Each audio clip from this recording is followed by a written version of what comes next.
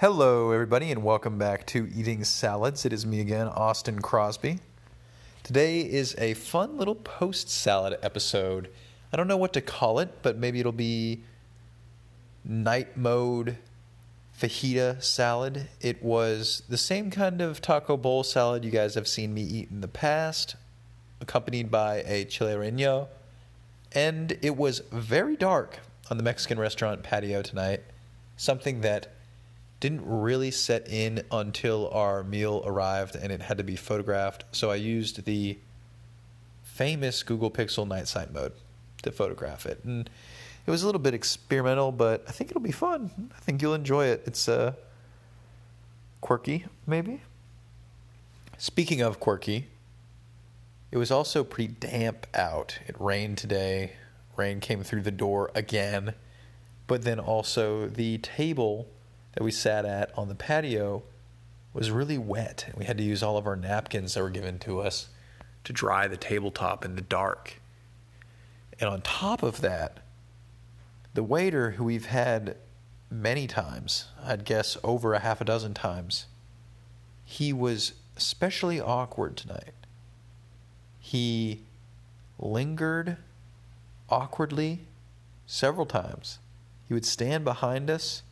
When he brought the checks, he stood there waiting for you to sign them and give them back almost. It was very strange. He took the receipt, showed you the receipt, pointed things out, and then once they were filled out, but we were still sitting there hanging, he came and got the receipts and stood behind us and looked at them for a while. It was super awkward. I've never experienced that with him before, and I was kind of surprised, to be honest.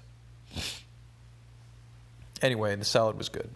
It had big old chunks of avocado, shredded chicken, and, the fajita bowl is always good. It does come on top of some wax paper that I think is a little bit problematic, so I pulled the wax paper and scooted it off of it to put it on the plate.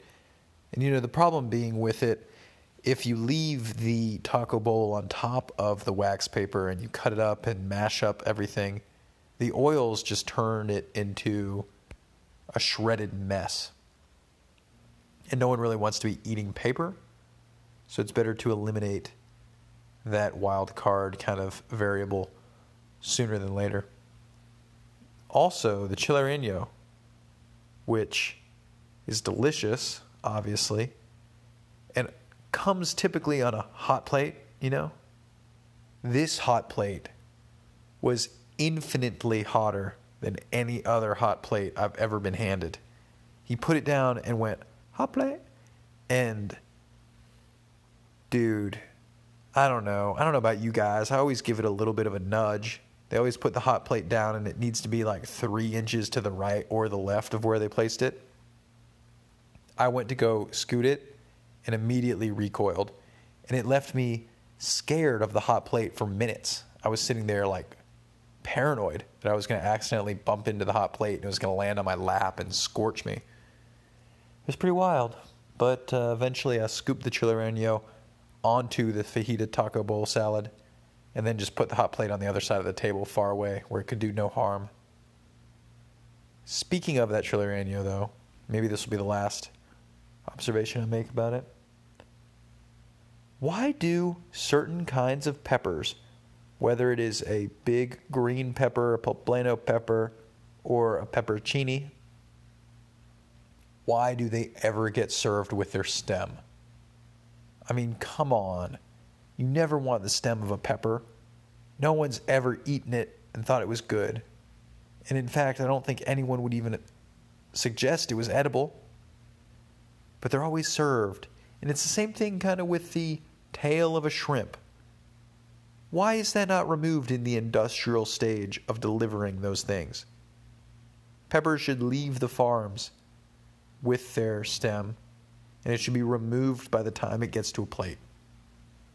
Maybe that's a hot take. Maybe it's a hot plate. Anyway, guys, thank you so much for tuning in. Please enjoy a salad of your own. Oh, we also went to the Tasty Cake outlet today, and I got some Tasty Cakes. That was weird. Surreal. It was like a dollar store filled with Tasty Cakes. They also had voodoo chips. Anyway, come again tomorrow. Thank you very much.